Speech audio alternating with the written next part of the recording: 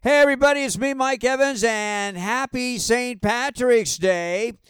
And it's also Movie Review Friday. But first, before I tell you about the new movie being released today, I want to remind everybody that playing at a theater near you, Champions, and Creed 3, and Cocaine Bear, and Jesus Revolution, and the Oscar winner, Everything, Everywhere, All at Once. I loved all of these movies and recommend them all. Now to today's new release, Shazam! Fury of the Gods. I'm sorry, lame monsters, a sloppy story, and actually just a bit pointless. Rated PG-13, 2 hours long, only 2 stars for Shazam!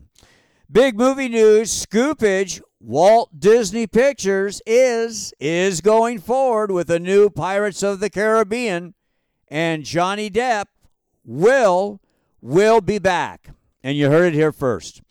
Boy, this family feud just keeps getting worse.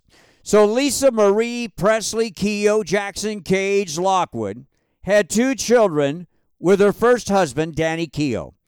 First, Riley, who was born in 1989, then her brother Michael. Then they were divorced. Then Lisa married Michael Jackson. Then she married Nick Cage. And then she married Michael Lockwood. And Lisa and Michael Lockwood had twin girls in 2008. Michael Lockwood and Lisa's marriage was off and on from the beginning, and the twins actually spent a lot of time with their older half-sister, Riley. Well, Tuesday, Michael Lockwood filed for and was granted 100% custody of the 14-year-old twins and said he has no intention of ever letting the twins see Riley. Well, Riley, of course, is devastated and furious, and all of this is because Riley is challenging Lisa Marie's will. What a sad story. Odds and ends. First, Gwyneth Paltrow released her vagina-scented candles through her Goop Health Company.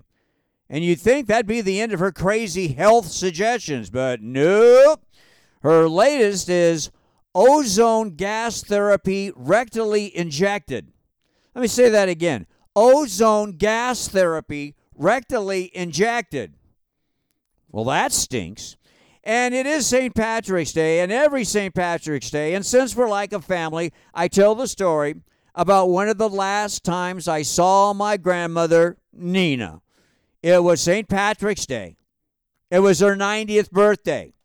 I picked her up at the home, and I asked her where she wanted to go for lunch. And Nina said, "Mike, I don't care as long as they have hot chili and cold beer." So I took her to a chili bar with great beer.